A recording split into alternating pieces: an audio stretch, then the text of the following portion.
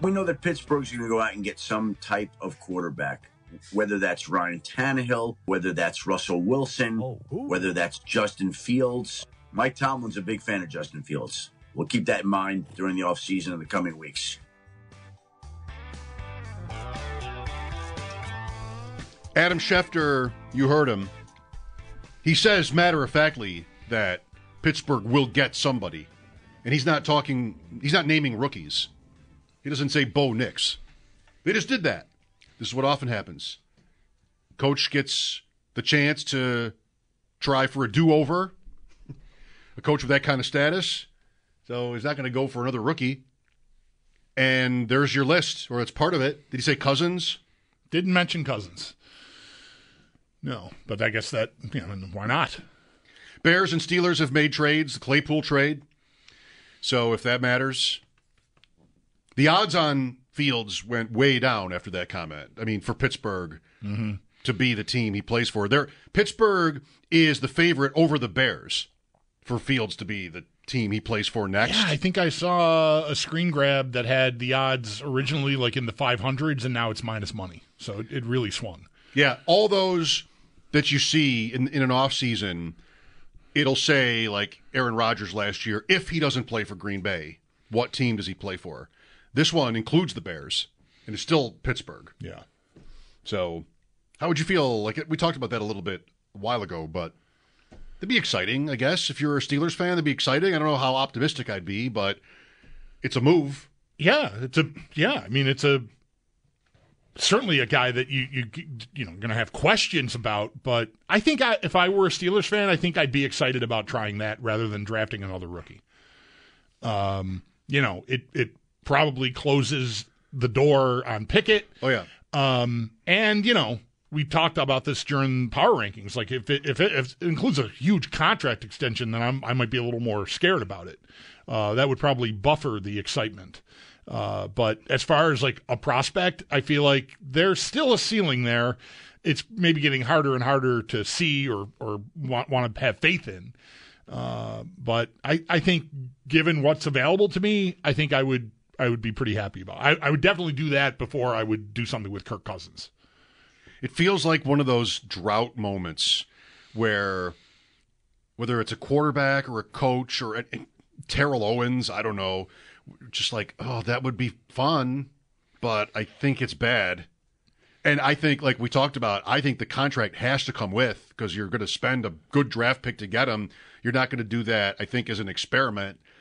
And that instability is sort of the story of his career. So settle in. Here's your money. Don't worry about it. We believe in you. That's why we traded for you. Everything. You start drafting guys to help him. You're doing all of that. Yeah. And I would be like, this is what's Billsy about it, like old Billsy about it, because like I think that'll probably fail. I'd be really scared to commit the money. Like I get it. Like I've talked like that lots of times about trades being made, including involving our teams, either one, hockey or football. It's the same concept.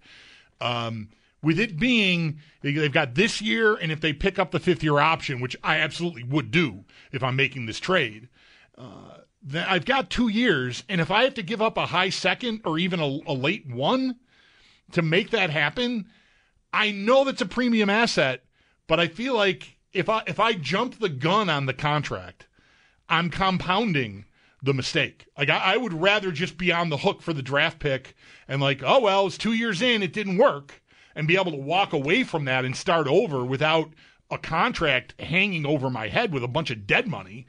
So like, I don't know. I most cases I absolutely go, of course they're going to sign him. Of course they're going to sign him. But if it's a second round pick, I think I would pay a second round pick to try out Justin Fields for 2 years. And if it even goes well in year one, I've got the buffer there of that final year, the fifth year option year, to get a contract done. So I don't know that I have to rush it. I know I want to protect that asset I'm giving up, but I think I'm not sold enough on the guy. I take a flyer on him for a high pick and wait is what I would do.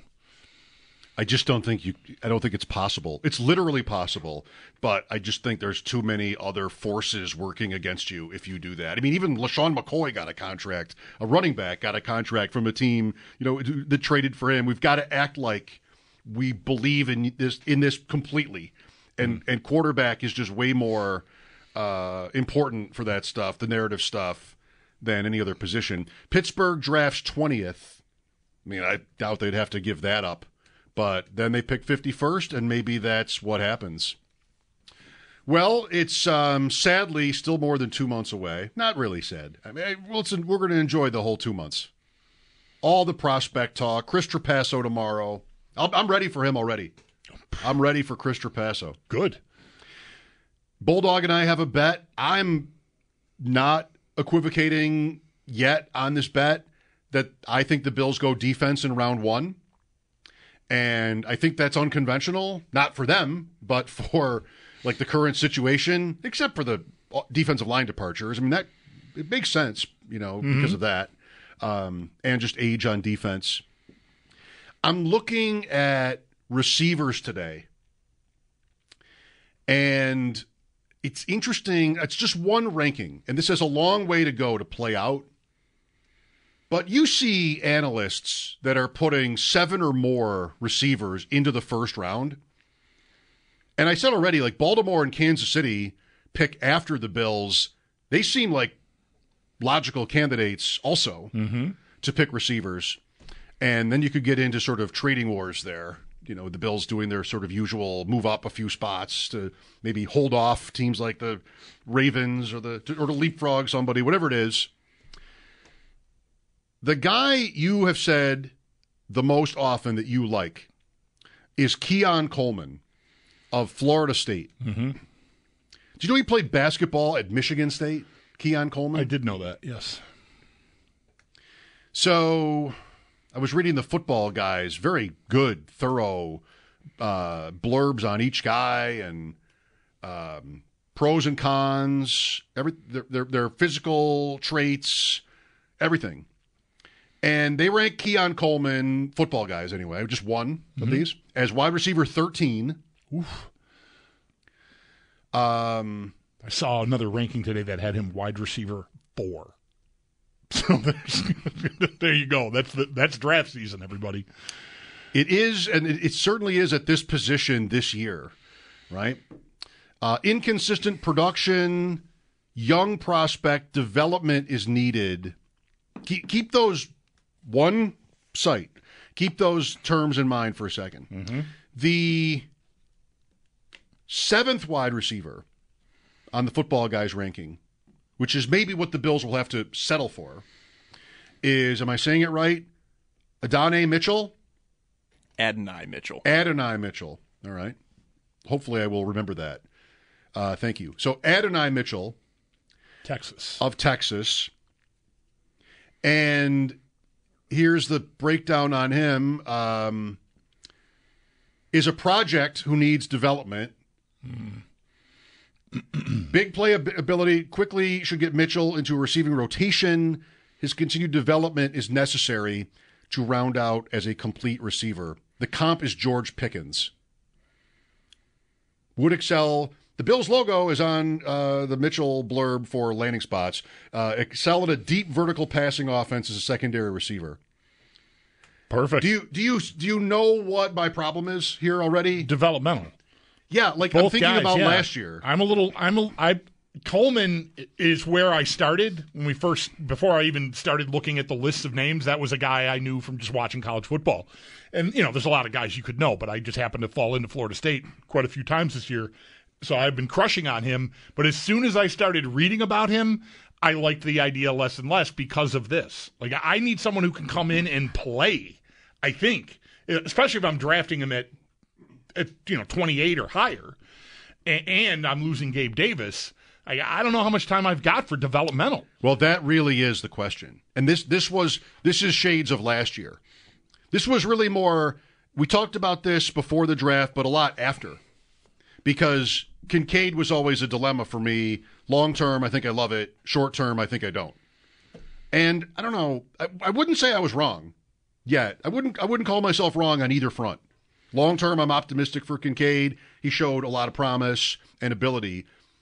Short-term, it was there, but it wasn't a great fit, which was the criticism the whole time. Like, it wasn't a great fit.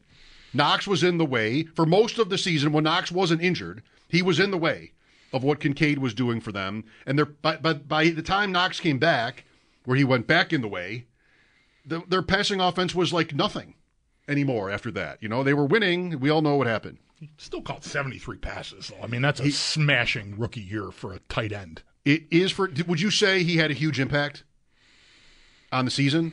No. Now, should a rookie receiver have had a huge impact on the season? Did Zay Flowers have yeah.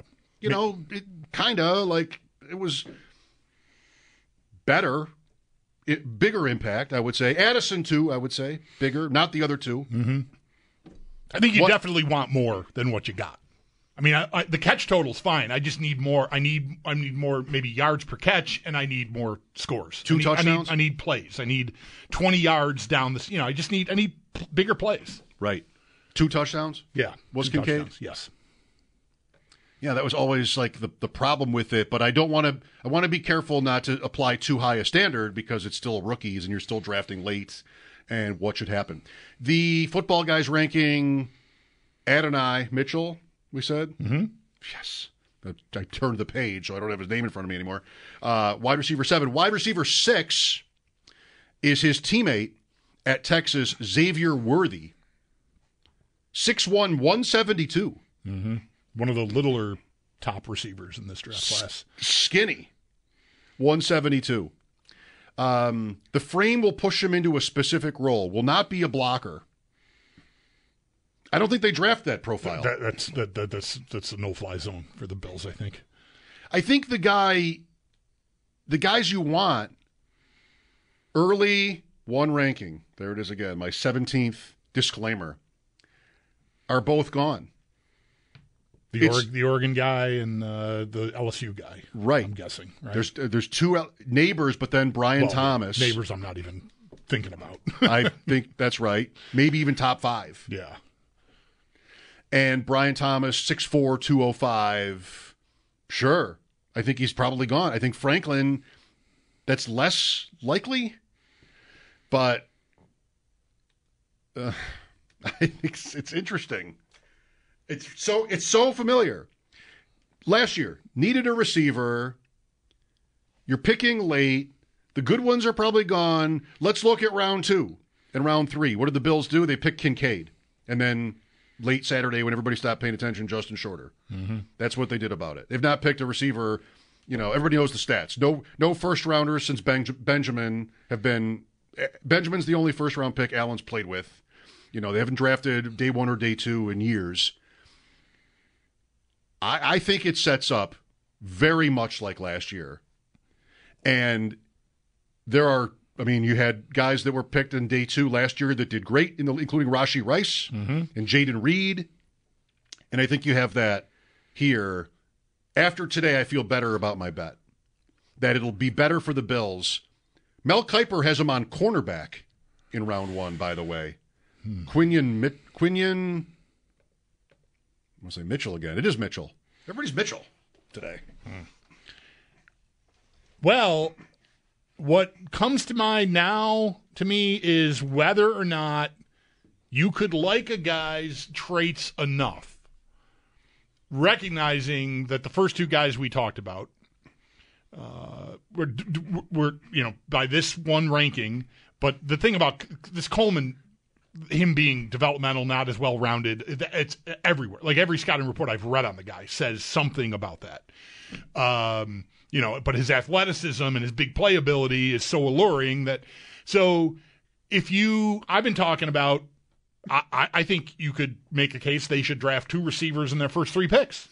And maybe the guy you pick on Thursday is going to take longer to become your king. Mm-hmm.